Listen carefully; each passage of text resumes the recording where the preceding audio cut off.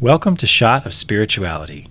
Each episode aims to give you a Jewish spiritual lens for living your life in the present moment. I'm your host, Rabbi Josh Snyder, and I'm the Executive Director of Goucher Hillel. Today's topic, Approaching Service. Rabbi Yaakov David of Amshina once came to a rich man and asked him to support one of his poor relatives. The rich man wished to get out of the obligation and claimed that the poor man was only a very distant relative of his. Rabbi Yaakov David asked him, "Do you pray every day?" "What type of question is that, Rabbi?" the man asked indignantly. "Of course I pray every day." "How does the Amidah begin?" persisted the rabbi, referring to the main standing prayer of daily prayer services. Not wishing to insult so great a rabbi, the wealthy man began, "No, God of Abraham, God of Isaac, and God of Jacob." "And who were Abraham, Isaac, and Jacob?" asked the rabbi. "Our forefathers." "And when did they live?" "More than 3,000 years ago," the wealthy man angrily said. "You are right," said the rabbi. "They lived thousands of years ago, and yet you mention them every day and ask God to help you because of the merits of those very distant relatives. Yet I am coming to ask you to help a relative who is living right near you, and you tell me he is too distant?" This story, tongue-in-cheek as it is, points to an abiding truth about the Jewish idea of service that is still relevant. Service is at the heart of Jewish observance, and yet it is often moved out of the spotlight in favor of ritual. There are so many mitzvot, commandments, related to service to others. From agricultural practices like leaving the corners of one's fields for the poor, to injunctions to care for the orphan and the widow, to laws against loaning on interest, there is a clear concern throughout the Torah for the poor and vulnerable, along with the recognition that there will always be poverty. We can speak of these under the general category of tzedakah, often translated as charity, but which literally means making justice. In each of these cases, we are not only obeying God's command, but following God's example. As Deuteronomy 10 tells us, God upholds the cause of the orphan and the widow and befriends the stranger, providing him or her with food and clothing. You too must befriend the stranger, for you were strangers in the land of Egypt. A constant thread through prophetic and rabbinic texts is an injunction to act in a just way, and that it is incumbent upon every Jewish person to root out injustice. We are not to tolerate bribes or partiality, exploitation of workers, abuse of power. "Justice, justice you shall pursue," says the book of Deuteronomy, a saying which hung on the wall of Justice Ruth Bader Ginsburg's chambers. It is clear, too, that the rabbis meant for this ongoing activism to be part and parcel of one's Jewish identity, and it applies as much to communal and local issues as to national ones. The Babylonian Talmud states, "Anyone who is able to protest against the transgressions of one's household and does not, is punished for the actions of the members of the household. Anyone who is able to protest against the transgressions of one's townspeople and does not, is punished for the transgressions of the townspeople. Anyone who is able to protest against the transgressions of the entire world and does not, is punished for the transgressions of the entire world."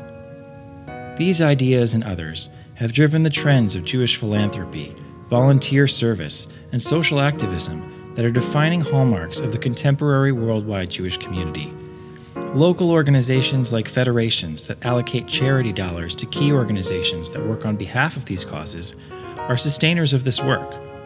National and international organizations like American Jewish World Service, Jews United for Justice, Avodah, the Religious Action Center of Reform Judaism, and so many others carry forth this work and serve as platforms.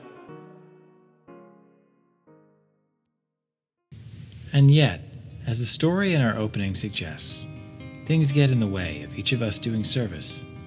Lack of time, lack of resources, focus on the study and ritual components of Judaism are among the many contributing factors. At the moment of recording, the pandemic and the shifting social landscape have made some traditional modes of service, like visiting the sick or elderly, providing childcare or mentorship, and others, challenging to do safely. The French philosopher Emmanuel Levinas held as a central tenet of his sense of ethics that the encounter with the face of another demands of us that we see the trace of God in that person and recognize them as different from ourselves, vulnerable, defenseless. Seeing someone else fully, face to face, entails a demand to responsibility, service, even love. Encountering one another means being in service to one another. This connects with the ideas of Musar we've encountered in episodes 11 and 12, and Tikkun Olam from episode 5. Building awareness, moving from awareness to action, and acting with intention begin with a focus on the self. That is balanced with the encounter with one another and realizing just how much there is in the face of the other. As the Torah tells us repeatedly, love the stranger, for you yourselves were strangers in the land of Egypt. The rabbis tell us that each life is infinitely precious, a world entire. Tikkun Olam is the act of repairing the entire world, starting with each life we impact, present or future. Rabbi Jonathan Sacks of blessed memory taught, the message of the Hebrew Bible is that serving God and serving our fellow human beings are inseparably linked, and the split between the two impoverishes both. So this week, as the spring begins and we approach Passover, I ask you to find a way to see someone else, to encounter their face. On Zoom or behind a mask is fine. And to be willing to offer something of yourself to them. What responsibility is asked of you? What could service mean for you at this moment in your life?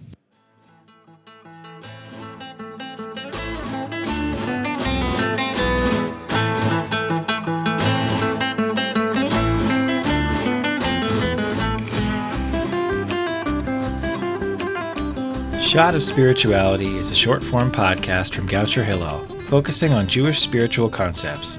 Brought to you by Goucher Hillel and written, hosted, and produced by Rabbi Josh Snyder.